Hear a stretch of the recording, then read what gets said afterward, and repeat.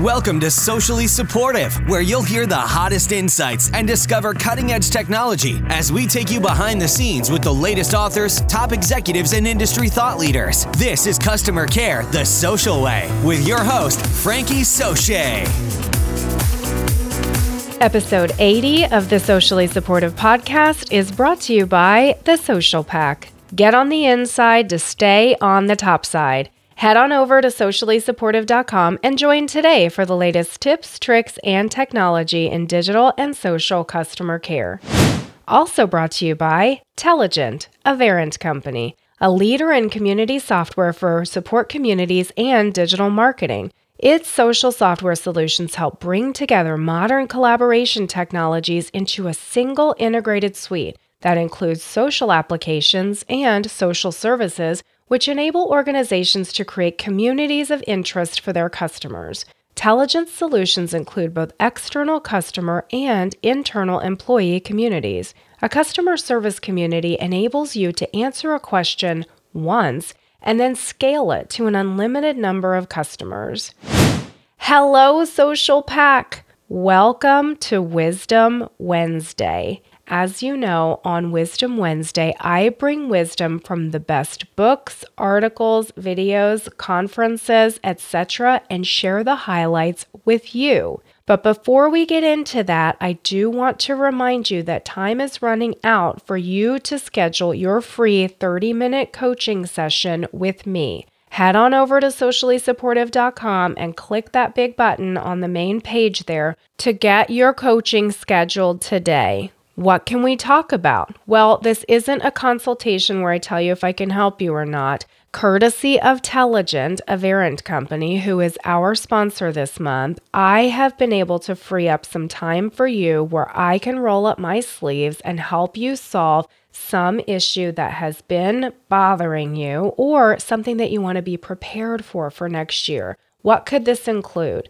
This could include training of your social media customer care agents. What should you train them on? What should they say when they respond? How much latitude should you give them in terms of being able to resolve issues for customers? I can help you with that. I can also help you with designing your overarching response strategy on digital and social customer care. So if you need to integrate your support chat with your customer care social media, with your community forums, whatever it is that you're looking to do, I'll be able to help guide you step by step based on what's happening at your organization. Head to sociallysupportive.com and schedule now because there are only a few slots open. Now, I also want to let you know before we get too much deeper into this episode that I am fighting a cold. So I'm going to try to get this episode in before my voice gives out totally, but at some point you may start to hear my voice get a little strange and you go, what is going on with her? So I promise not to give you my germs because I'm coming to you just through those earbuds, so don't worry about that. But we'll try to do our best to get through this episode with my crazy, scratchy voice. Okay, so let's talk about today's inspiration. Today's inspiration comes to us from John Maxwell, who said, "A leader is not great because he has power, but because of his or her ability to empower others." And our book of the day is titled, "A Team of Leaders, Empowering Every Member to Take Ownership, Demonstrate Initiative, and Deliver Results," by Paul Gustafson and Stuart Liff. Okay, so what are we talking about today? Well, out there on the World Wide Web, I found for you this business.com article titled, "Should You Give Your Customer Service Reps More Autonomy?" which was written by Christine James and updated December 11th of 2017. And I think this is a really good topic for us to cover and then understand how does this correlate to customer care over digital and social media channels. So let's go ahead and dive right into what Christine James had to say in this article. What's the definition of agent autonomy? So according to Christine James, agent autonomy in customer service refers to allowing agents to use their discretion when engaging with your customers in any sort of customer care capacity. She tells us that prerequisite to being able to deliver on the promise of agent autonomy, you've got to have a solid operational framework in place to be able to support all of this flexibility that your agents will have. So, what are the benefits of agent autonomy? According to this article, Christine says 65% of empowered customer service teams are high-performing teams, and she cites the Salesforce 2015 State of Service report with this statistic. And 3 other benefits that she mentions are quicker resolution of simple problems, which I think that we can all identify with that because sometimes it can feel, even as customers, that a very simple request winds up being drawn out and overcomplicated by too much structure being in place at large organizations for a simple request. How many times have you reached out to a company and asked for something that you felt was quite simple and then wound up spending an inordinate amount of time dealing with the customer service agent to be able to get your request completed? And you know that the customer service agent is only following the process that's been laid out for them. But you as the customer can clearly see that there are way too many steps in this process, and it's probably something that's common that the agent should be able to resolve on their own. The second of 3 autonomy benefits that she points to is fewer employees are needed to resolve each issue. You can see how this plays out because if you only need one agent to be able to completely solve an issue for a customer without having to reach out to either a team lead or a supervisor or a manager for some sort of approval, you limit the amount of employee expense that you're extending on one particular issue. I've said time and time again that there are some things where we in a corporate perspective have 10 people in a room deciding something for over an hour that should be pretty simple, and then you start adding up the salaries of all the people in the room. And most people in those cases feel like there didn't need to be a meeting about something. So you can imagine that if a customer's contacting your company to try to resolve a simple issue, but your frontline agent then has to reach out to a supervisor who has to reach out to a manager to get something done. There are 3 salaries that you're dealing with in this equation for whatever amount of time that are being tied up, not to mention the customer's time is also being tied up in this situation. So when you give agents autonomy to be able to resolve issues on their own, you cut out that waiting for the customer and you cut out all those additional salaries being tied up on that one particular interaction. And the third benefit that she mentions touches on what we just said. There's less management involvement. Management is freed up to get away from some of the daily tasks that have to be accomplished, and they can be looking toward the future and strategizing and doing what they need to do at a higher level to run the organization. So what about benefits to the agent? Well, when agents are given autonomy, Christine says that agents are more engaged, happier, and more satisfied with the interactions that they're having with your customers. I would second her philosophy on that. If you remember back to episode 5, hiring the right type of agent, that Forbes article titled, cover your children's ears if they're in the car, titled Kick-Ass Customer Service, that article pointed to hiring people who were all about being able to go out and solve problems and take care of business, and how those types of agents are the ones that our customers give the highest NPS ratings to. And those types of agents, when they are being attracted to a role, one of the things they're attracted to is autonomy and flexibility in being able to do their job within a given set of parameters. So I can imagine that agents wind up more engaged, happier, and satisfied with their customer interactions, which is what Christine tells us is one of the benefits of providing autonomy to your agents. And if this translates to higher NPS scores, as the article in episode 5 told us about, then I can imagine that it's good for the customer and it's good for the agent. Plus, if you're able to resolve more quickly, which not having to escalate does, then you're trimming down your handle time. So now all of these agent autonomy benefits seem to translate to potentially a higher NPS and CSAT score, customers feeling more satisfied with the interaction, agents feeling more satisfied with the interaction, and managers who can get on with their day and not have to get involved. So when you really drill down and take a look at providing your agents more flexibility, it seems to make a lot of sense. So how do you do that then? Well, Christine James gives us a few overarching keys, and then I'll tell you how I think this applies to social and digital customer care specifically.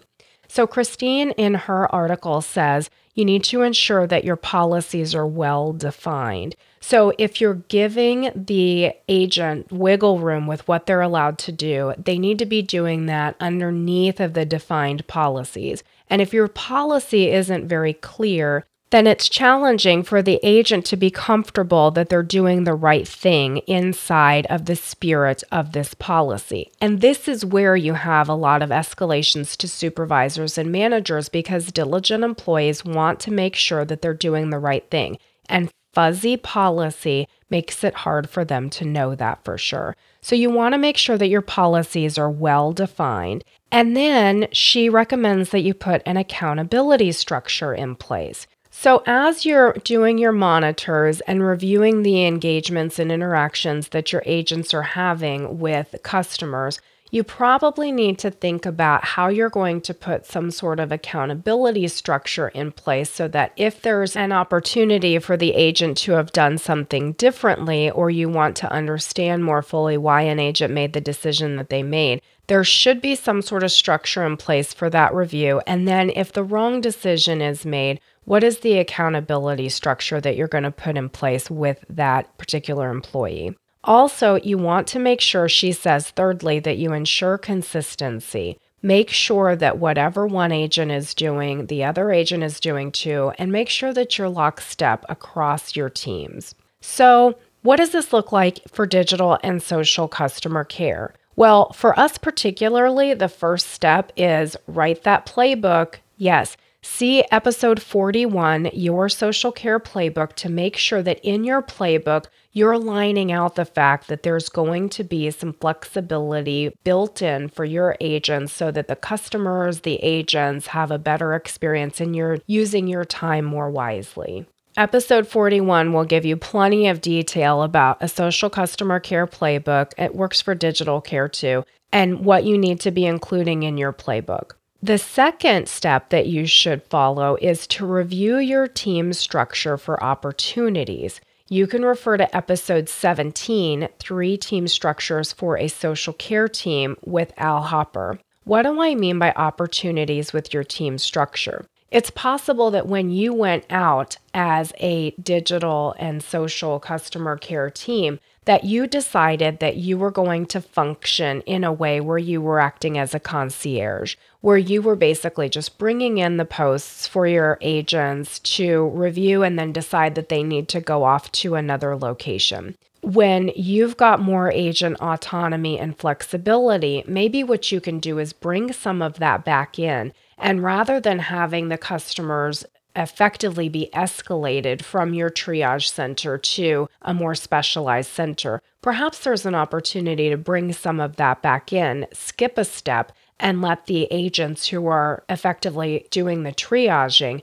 start to help a little bit more with a few different scenarios. And that brings us to step 3 of 6. Locate 1 or 2 common scenarios where agents currently require management or supervisory intervention of some kind. What are common issues that customers contact you about? You can work with your web development team if you're lucky enough to have one. You can look at your knowledge management articles that are frequently used by your customers, any of the self-service material, and you can also look at when customers are contacting your digital and social care agents, what are they contacting about? Look through the types of cases that are brought to you and see if there are any that should be a little bit easier. Here's an example. What if you've got a situation where customers frequently have to reset their passwords? Is there an extra level of requirement of authorization for someone to reach out and have this done?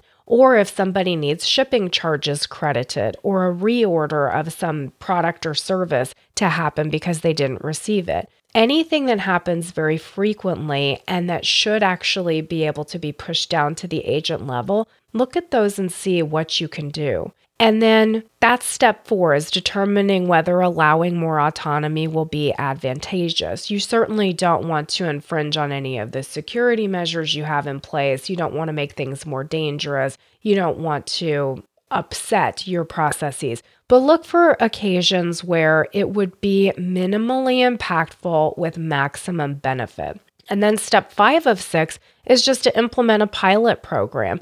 We just heard from David Johnston last week on episode 75 how the TSA providing social customer care started as a pilot program. So, hey, if you can start an entire social customer care program for a government organization based on a pilot program, surely you can go out and find a couple of different processes that need a little tweaking and practice there in a pilot program, giving your agents a little more flexibility and autonomy, right? Oh, and if you missed that episode, I highly recommend you go back and listen to it. It's really interesting stuff talking with David Johnston, and we will have him back again. All right, and then the 6th of 6 steps is to make sure that you report out on this, especially as we're recording this episode in December. You want to make sure that you're tracking and measuring the results of the pilot and reporting out. So see episode 23, Reporting on Special Ops, to get some quick tips on the best way to report out on this pilot program. Okay, so that's what I've got for you today. I hope that you made it through my voice with the cold that I'm bringing to you, and hopefully that'll be better soon. But let's talk about today's sponsor.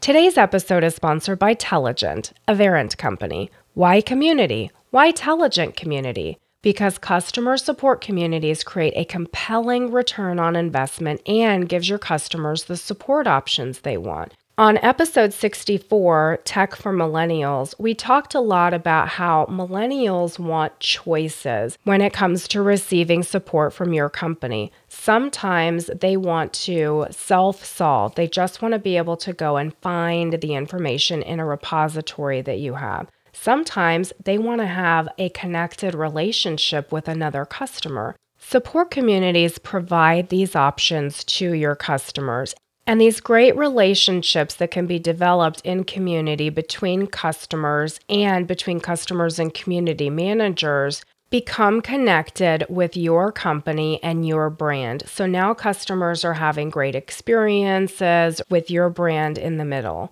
And Telligent, now a Verint Company, has been a leading community platform provider since 2004. There are few companies out there that can say that with a proven, profitable, and stable track record of success. Hundreds of communities are powered by Telligent Community, and Telligent Community is trusted by some of the most demanding brands for its reliability, scalability, and security. It's so well trusted that even mission-critical government and defense programs use Telligent Community for engagement and collaboration. In as little as 15 to 20 business days, Telligent Community can be implemented, configured, branded, and launched. That's fast, people. So head on over to sociallysupportive.com/Telligent, Telligent, for more information today.